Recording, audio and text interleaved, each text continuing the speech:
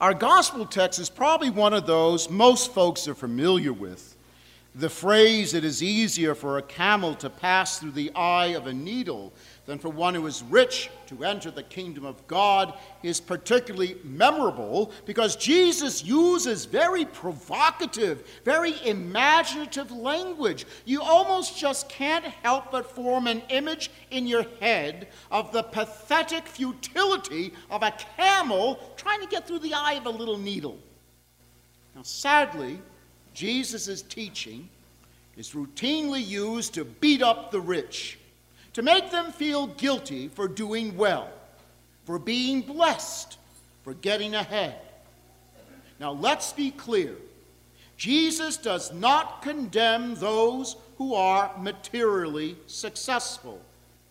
He warns of the serious dangers of wealth, as the young man in the gospel experienced when he chose his wealth over his unique call to discipleship and went away deeply sad, a sadness he probably carried with him for the rest of his life.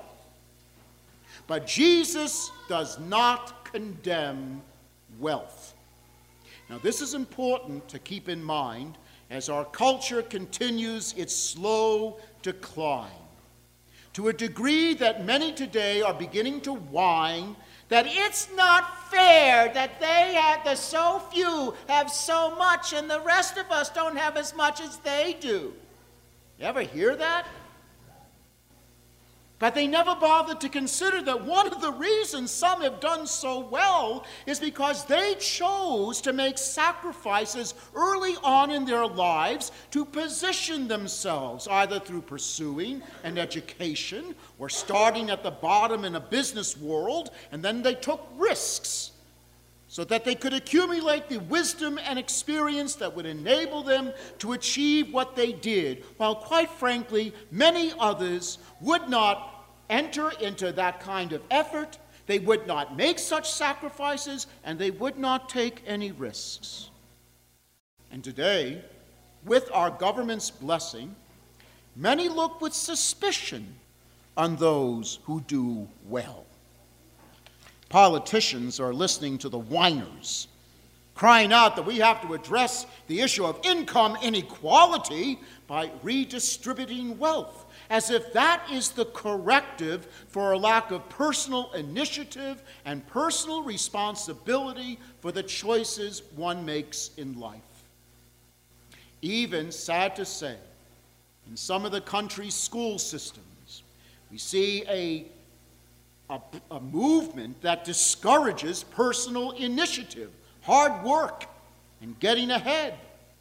Some think it is better to create a bland mediocrity where everyone has to be made to feel special, where everyone gets a medal, everyone gets a certificate, everyone gets a gold star just because they breathe.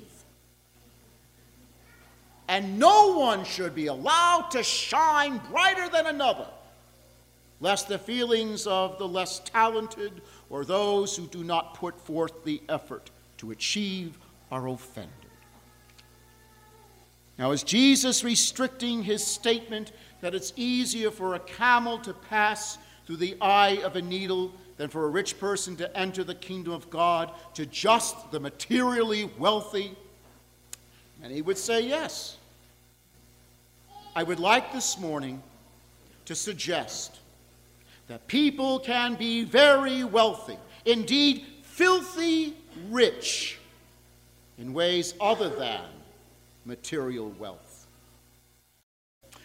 I once knew a man who was very rich in bitterness and resentments. He constantly complained to anyone who would listen how unfair life treated him, that no one ever gave him a break. He clung to past hurts and slights, or what he perceived to be hurts and slights. And he recounted them over and over again with such passion that in retelling the stories, his emotions were as raw as if these events had just occurred.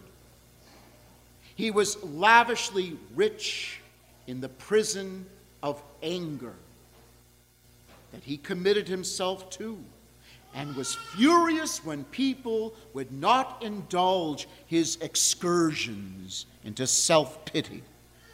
He was super rich and clinging to an evil spirit of unforgiveness, which only sealed his imprisonment. Forgiveness is the only key that can unlock a prison built with such wealth.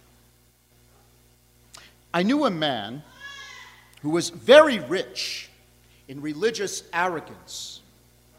Every priest was measured by his standards of excellence, and he constantly complained, with absolute piety, of course, when no priest met his standards.